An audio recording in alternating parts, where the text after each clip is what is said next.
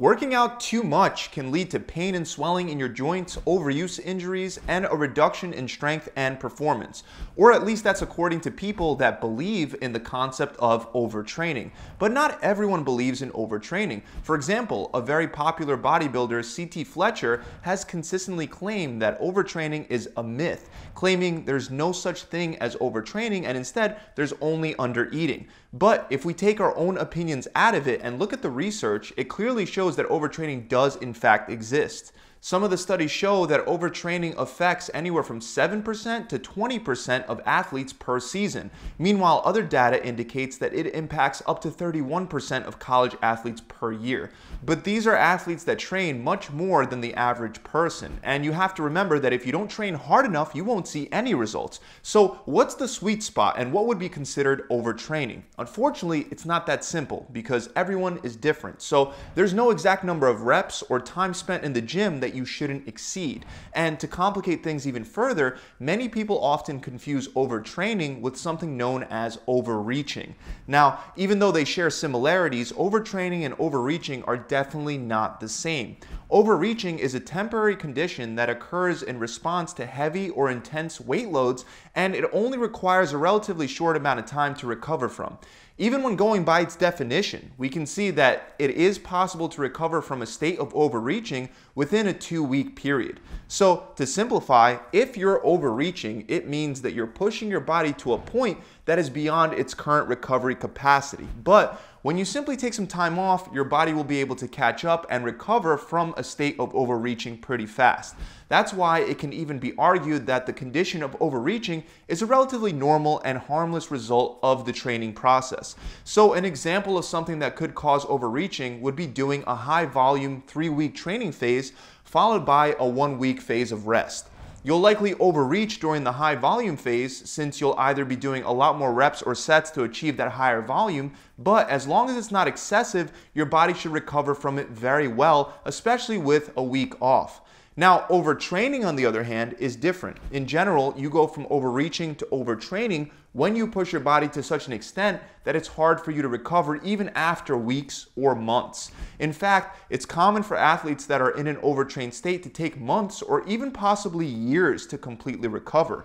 The reason why overtraining is so hard to recover from is because it disrupts homeostasis to such a significant extent that your body can't effectively handle it. Homeostasis is a state of balance within the body. It occurs when all your bodily processes are working together and they're regulated in a way in which internal conditions are balanced, stable, and relatively constant. Now, it isn't bad to temporarily disrupt homeostasis. In fact, that's what you do whenever you lift weights or do cardio. You place a stressor on your body that acts as a shock to your system. And as a result, your body will adapt and make changes so that it can better handle a similar stressor in the future. In other words, you'll build muscle, endurance, and you'll get stronger. But when homeostasis is disrupted chronically, which is the case with overtraining, your body won't have the time and the ability to get back to a state of equilibrium. This can lead to a wide range of symptoms. For example, overtraining can cause acute and chronic immunosuppression, which means it suppresses your immune system, making you more likely to catch a cold, get an infection, or get sick. You can also be affected mentally. Mental health issues like depression, anxiety, lowered libido are all common side effects of overtraining. And interestingly, it works both ways. Physically, overtraining can increase mental stress, and vice versa. More mental stress can increase the chances of overtraining. I'll go over that more in a minute, but another obvious issue you'll run into as a result of overtraining is decreased performance. This is usually the most common way to check if you're in a state of overtraining. Even though you might be training hard and supposedly doing everything right, your performance and your output during your workouts isn't showing it. So either you make no gains at all, or even more likely, you might have a reduction in your athletic performance even though you're working hard. Another thing that can happen to your body is weight loss. This usually happens because overtraining can reduce appetite. That might sound counterintuitive because you would assume it would increase appetite, but that's actually not the case. Overtraining can cause hormonal influences that make you feel less hungry and reduce your desire to eat. You can also develop sleep problems because overtraining overstimulates the sympathetic nervous system, which is your body's fight or flight response, making it harder for you to fall asleep and stay asleep. On top of that, most people are already pretty familiar with the side effect of having a higher risk of injury from overtraining. This can happen for a variety of different reasons, including the fact that overtraining leads to excess fatigue. This excess fatigue impairs coordination and the ability to maintain proper form, which is very likely to lead to an injury. Aside from that, like I said in the beginning, overtraining has adverse effects on the quality of your connective tissues, which includes your tendons and ligaments. This also makes it more likely that you'll get an injury like a hamstring strain, shin splints, or another very common one, patellofemoral syndrome, which is actually the most common cause of knee pain. Aside from all of that, when you work out too much, you'll also experience chronic muscle soreness. You'll feel more irritable, and you'll experience a decline in your motivation to train. Keep in mind that even though all of these are the most common symptoms of overtraining, it doesn't mean you'll necessarily experience all these symptoms at once. Usually, you'll only notice a couple of them. Now, the big problem is that even when athletes do recognize these symptoms, they usually don't pay them much attention at all, which ironically may have been the cause of them overtraining in the first place. They might have ignored things like a nagging injury, excessive fatigue, low libido, elevated anxiety levels, or a decline in performance. And that's the catch-22 with overtraining. Usually it happens when you're most motivated to reach your goals and you're not paying attention to how your body is reacting. So as weird as it sounds, even though motivation and that drive to see results can be really helpful in some cases, when it's taken to the extreme, it can backfire and lead to overtraining.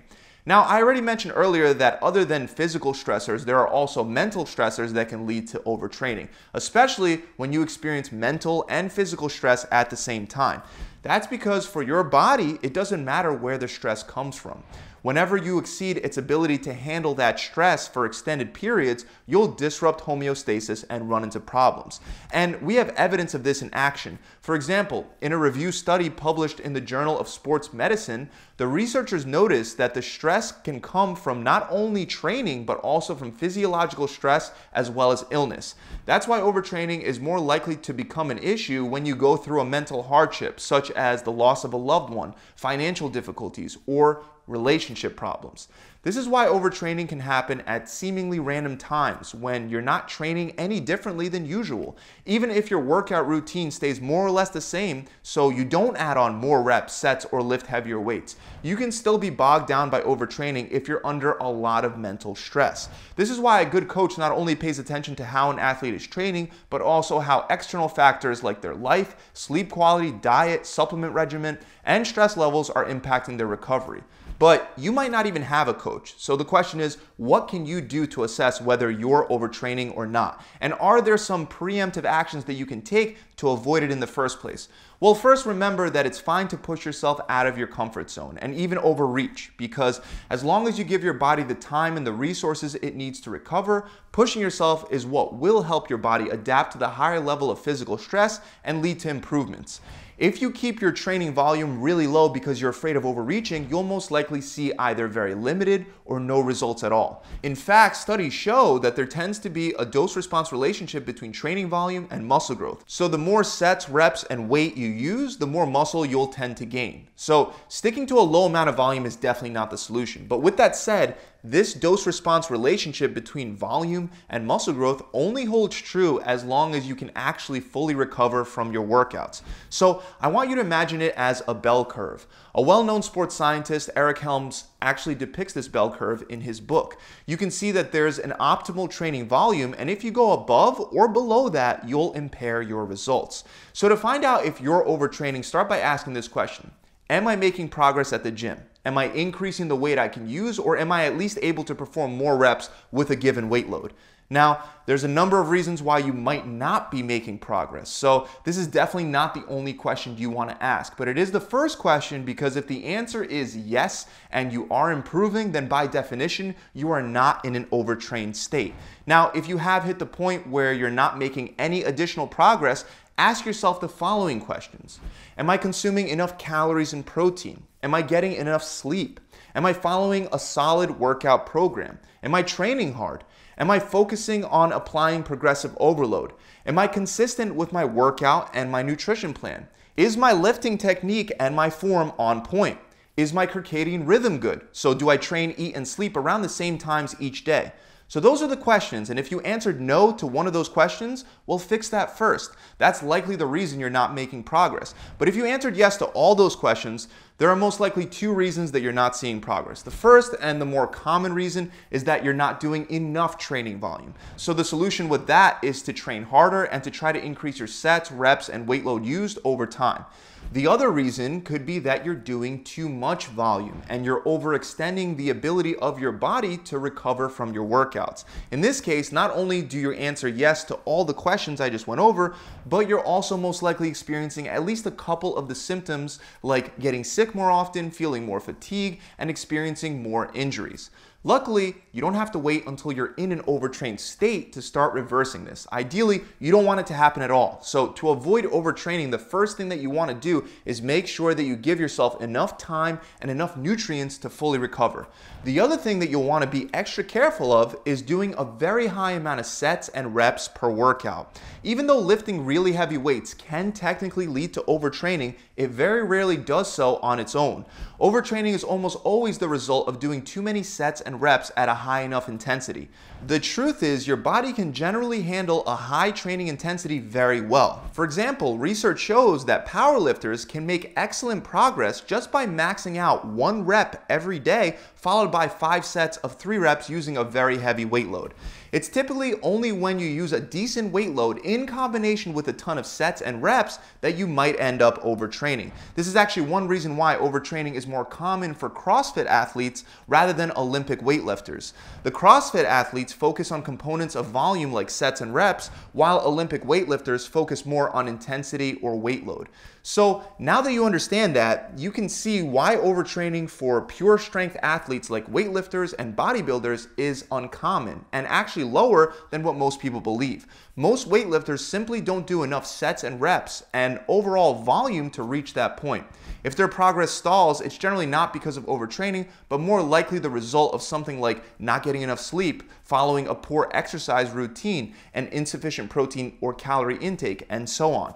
On top of that, before a bodybuilder or weightlifter overtrains, there are generally 2 things that'll happen first that prevents them from overtraining. The first thing is that most lifters will give up mentally way before they can push themselves into a state of physical overtraining. And the second thing is that their connective tissues will degrade. That's because muscles can heal much faster than tendons and ligaments can. So when doing a lot of volume, overuse injuries tend to pop up in joints long before the muscle tissue starts to be overwhelmed. It's only if you can push through the mental discomfort and do enough volume without suffering overuse injuries that you might be able to overtrain. But again, that's rare for weightlifters. So yes, overtraining does exist. It is a real thing, and it's especially common among athletes that do a high amount of volume, such as endurance athletes or CrossFit athletes. But it's much less common for regular people that go to the gym. So that about wraps it up. I really hope this helped you understand more about the concept of overtraining, how likely it is, and its opposite but equally detrimental concept of undertraining.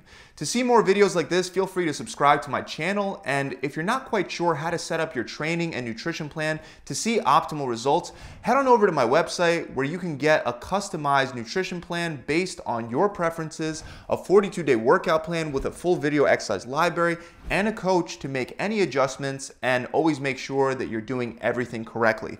To find out more, click the link in the description below, or you can visit my website directly at gravitytransformation.com. See you guys soon.